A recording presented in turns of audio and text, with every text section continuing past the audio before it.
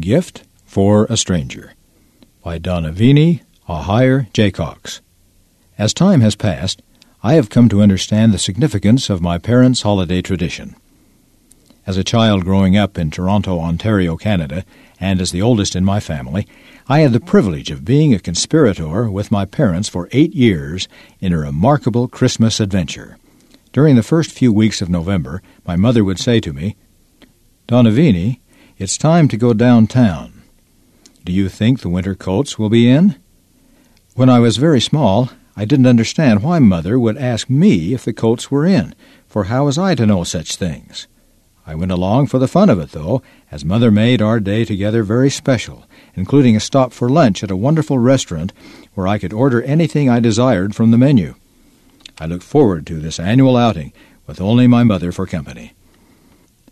Now, these were the days before there were malls and large shopping complexes. We didn't own a car, so in order to get downtown, we'd have to walk approximately 2 miles, braving the snowy, blustery Canadian weather in order to catch 2 different trolleys and finally a bus that would deliver us to Eaton's. Eaton's was a large department store in the center of town. It was a bustling place to be, with shoppers rushing around carrying many parcels. Mother always managed to find the very coat she wanted for my father. I always wondered why my father got a new coat every year when he had a perfectly good one in the coat closet at home. It wasn't until I was about 7 years old that I began to figure the whole thing out. Every year, Mother searched through the enormous racks of coats, looking for the perfect one that would protect Father from the harsh winter. It had to be a heavy, full-length, fully lined wool coat, and, of course, it had to be at the right price, for Mother had just so much money to buy it. A winter coat with those specifications wasn't inexpensive. My mother worked many long hours as a silk spotter for a dry-cleaning company. For many months preceding November, she would work overtime hours to accumulate enough extra income so that she could purchase a coat for my father, as well as a few simple Christmas gifts for us children. In those days, there weren't any dry-cleaning machines. All the cleaning was done by hand. Mother made me promise not to tell Father she often felt unwell after working long hours at the company. Her gift to him was truly a gift of love. We didn't open our presents on Christmas morning, as is the custom in most families. As soon as we woke up, we would rush to see what was inside our stockings that hung on the mantel. There would be oohs and ahs over each little item. After breakfast, we would attend church as a family. I had not yet joined the LDS Church, singing carols all the way home and savoring every moment together. Father would then bundle himself up and leave us for a few hours to volunteer at the local mission center, which was a homeless shelter and soup kitchen for the unfortunate. There were mostly men there, and almost all of them were suffering from some degree of alcoholism. My father himself was a recovering alcoholic and had helped establish the Alcoholics Anonymous program in Canada. While Father was gone, Mother would cook our Christmas dinner. My job was to set the table with our nicest silver and china. I loved this assignment because I was given free rein and could decide upon the colors of the table linens. I'd arrange and rearrange the place settings several times before they were perfect in my eyes. All the while, Christmas carols would be playing on our radio, and Mother and I would sing along in harmony to the music. There was great anticipation concerning the opening of the Christmas presents that evening, and the excitement was at a fever pitch by dinner time. My father seemed to know just when to make his entrance. He'd come home a short time before our Christmas feast would begin. Accompanying him would be an unknown gentleman whom we were always expecting but never certain about. I remember one particular guest who didn't have any shoelaces in his shoes and wore a holey sweater. Nothing was ever said beforehand about this Christmas guest. However, Mother always prepared more than we could eat, just in case. When Father would arrive, he would go into the kitchen, and with a smile on his face, he'd tell my mother that he'd brought a guest for dinner, then ask for her consent. She'd always appear a little surprised and flustered, but give the same answer. "Of course it's all right, Clifford. There's plenty to eat." It took me a long time to figure out that this was just a little game between the two of them.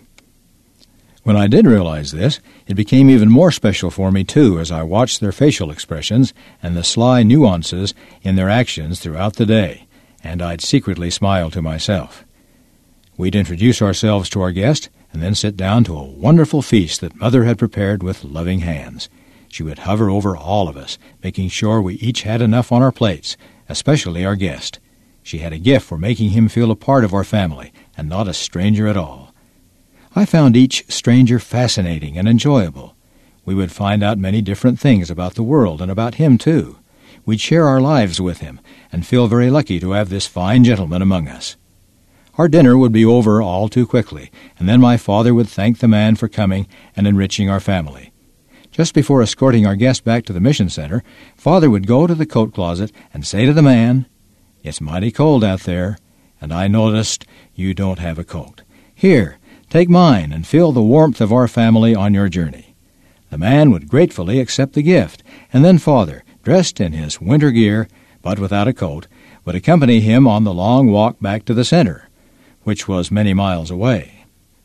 On his return, we would thaw him out with hot water bottles before we opened our presents. With great anticipation, Mother would save her gift for Father until last.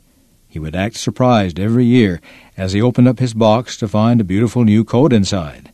Mother would explain, with a coy little smile on her face, that she felt it was time for him to have a new one. Often there would be tears on my father's face, and he would be so touched that he couldn't utter a word. The secret between them would be safe for another year. As each Christmas celebration would come to an end, we would stop and talk about the man who had helped make our Christmas so wonderful.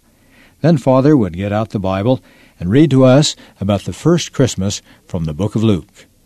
"And lo, the angel of the Lord came upon them, and the glory of the Lord shone round about them, and they were sore afraid.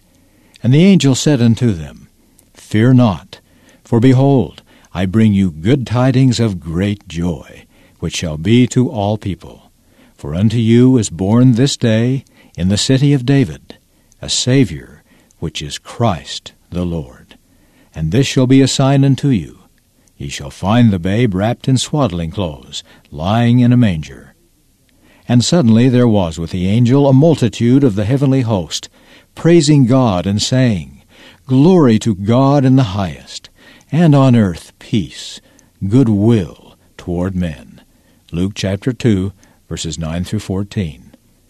As I pause to remember that tranquil scene, I can fondly see my mother and father looking at each other with a dear, sweet love in their eyes, and a hint of a sparkle for the secret they shared that day, and would share again for many years to come.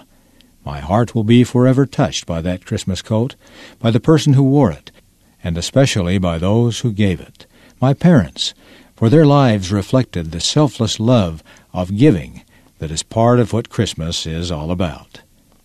Gospel topics: Christmas, giving, selflessness. Note, Donavini Ahire Jaycox is a visiting teacher in the Pleasanton 2nd Ward, Pleasanton, California Stake. End of note. End of the article, Gift for a Stranger, by Donavini Ahire Jaycox.